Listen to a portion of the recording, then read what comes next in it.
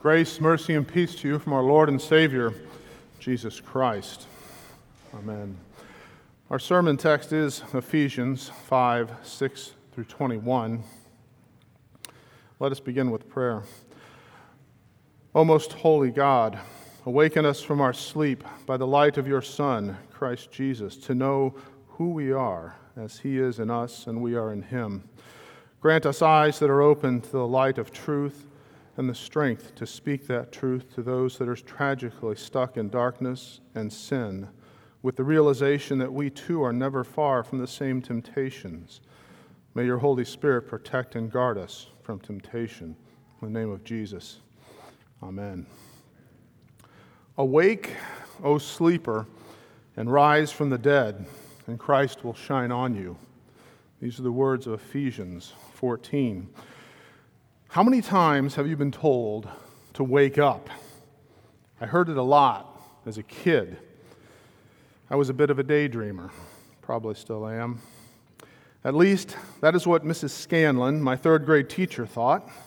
Wake up is what she would tell me to do as I stared off out the window of the classroom with my mind far away. My father had the same problem with me, most often on the occasions when he needed my help. It often involved some project in the dark and a flashlight that I was to keep pointed at an electrical connection he was messing with in an area of the house with the lights out. Wake up, I need the light over here. Possibly you have nudged your spouse in the middle of the night. Wake up, roll over, you're snoring, I can't sleep. I've never heard that one myself. Soon, possibly even now, your car will be telling you in some way to wake up. The technology is there that when you're dozing off and your chin is falling or your eyes are closing, the car will make a noise or vibrate the seat to wake you up.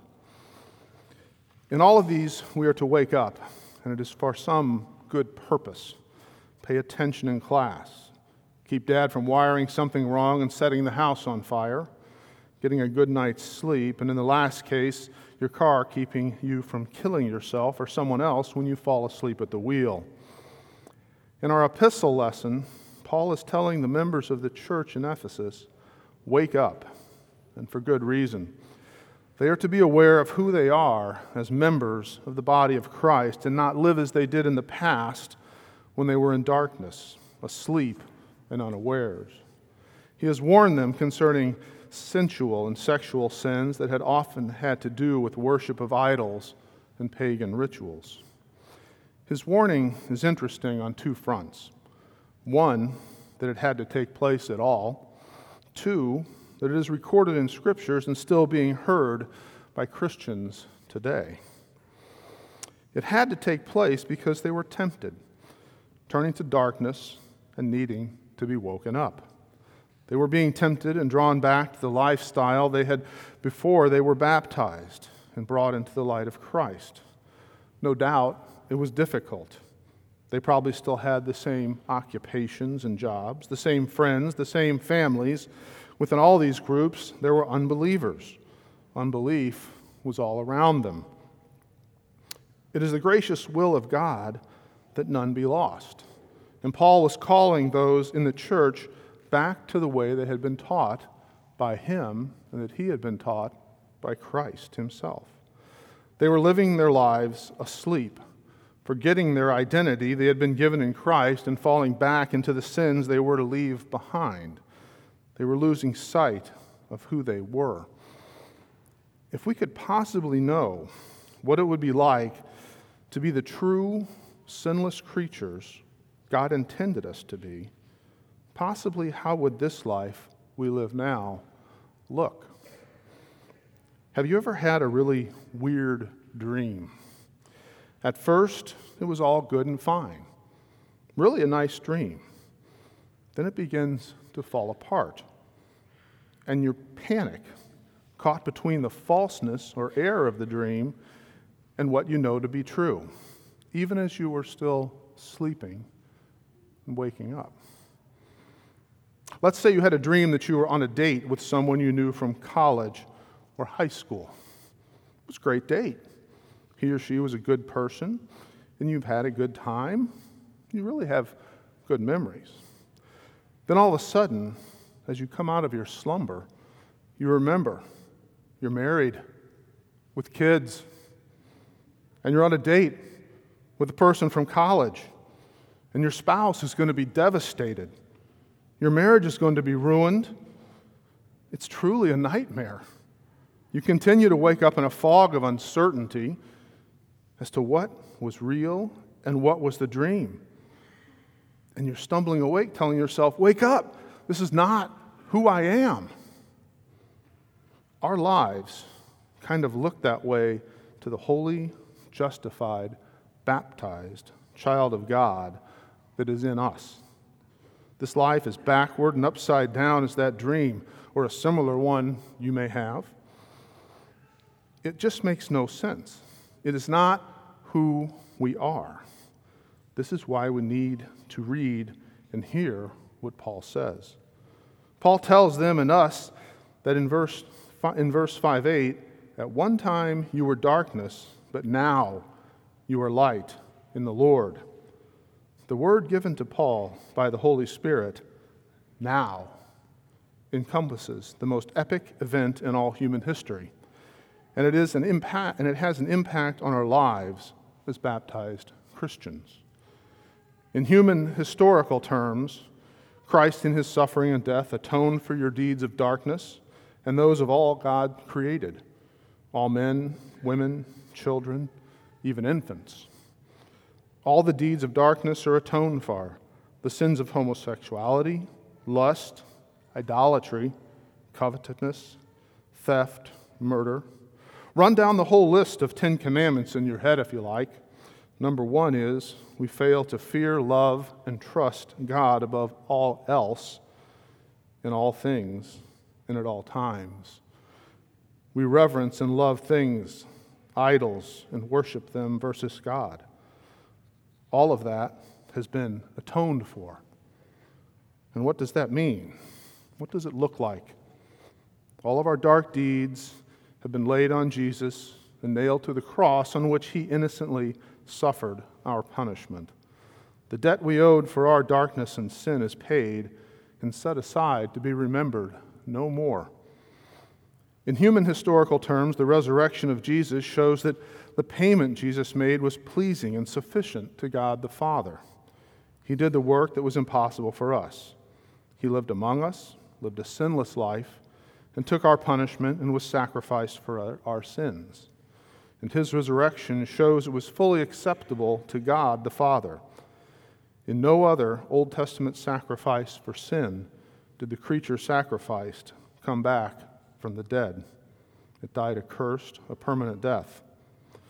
In your and my personal history, in our holy baptism, God made us alive and given us the light of Christ and made us alive in him and dead to our sins and their eternal effect. We no longer will experience a permanent death and separation from God. We are alive in Christ and will share in a resurrection like his, a glorious resurrection on the last day. In Ephesians 5:8, Paul writes, "For at one time you were darkness, but now you are light in the Lord." This is an indicative statement. It states a fact, telling us who we really are now. We are able to wake up to that reality and live it.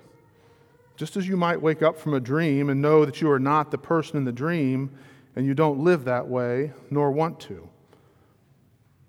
We are to know there is a spirit alive in us, and we are implored with an imperative statement not to live to the wills of our dead flesh that has been put to death in baptism, and that will live eternally with Christ our Lord. It is his possession, not our own, and we should care for it. He died for it. Christ's arms were stretched out. His hands were nailed to the cross for the shedding of his blood, so our sins could be forgiven.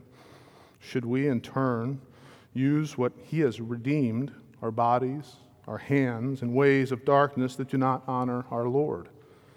As Jesus was tempted, struck, and cursed, he chose to seal his mouth, and he obeyed his Father's will, meekly, like a lamb, suffering for our sins, rather than with power beyond our imagination defend his complete innocence in the face of the lies told about him? Should we in turn open our mouths and sin against God and our neighbor with words unbecoming of the light of Christ that is in us? Paul tells us, wake up. Look carefully then how you walk, not as unwise, but as wise, making use of the time because the days are evil. Therefore do not be foolish, but understand what the will of the Lord is. Be filled with the Spirit. It is this Spirit of light that is in us. He goes on, be filled with the Spirit, addressing one another in psalms and hymns and spiritual songs, singing and making melody to the Lord with your heart, giving thanks always for everything to God the Father in the name of our Lord Jesus Christ, submitting to one another out of reverence to Christ. Dear friends in Christ, we will be tempted, yes. The devil wants nothing more than for us to be sleepers, living in a strange dream in which all we do is okay and just doesn't matter in the grand eternal scheme of things. But God, our Heavenly Father, has given His Son so that by His Spirit that is alive in us, we would wake up to the realization that the strange dream is really a nightmare that has been set straight by the blood of Christ. It is Christ in our baptism that has determined who we are now.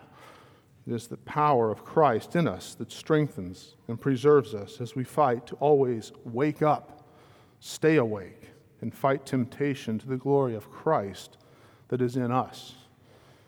It is in that same power of Christ that forgives us when we fall short. Wake up and repent of our sins. Thanks be to God. Let us pray. Most holy God, awaken us from our sleep by the light of your Son, Christ Jesus, to know who we are, as He is in us and we are in Him. Grant us eyes that are open to the light of truth and the strength to speak that truth to those who are tragically stuck in darkness and sin with the realization that we are never far from the same temptations. May your Holy Spirit protect and guard us from temptation. In the name of Jesus, amen.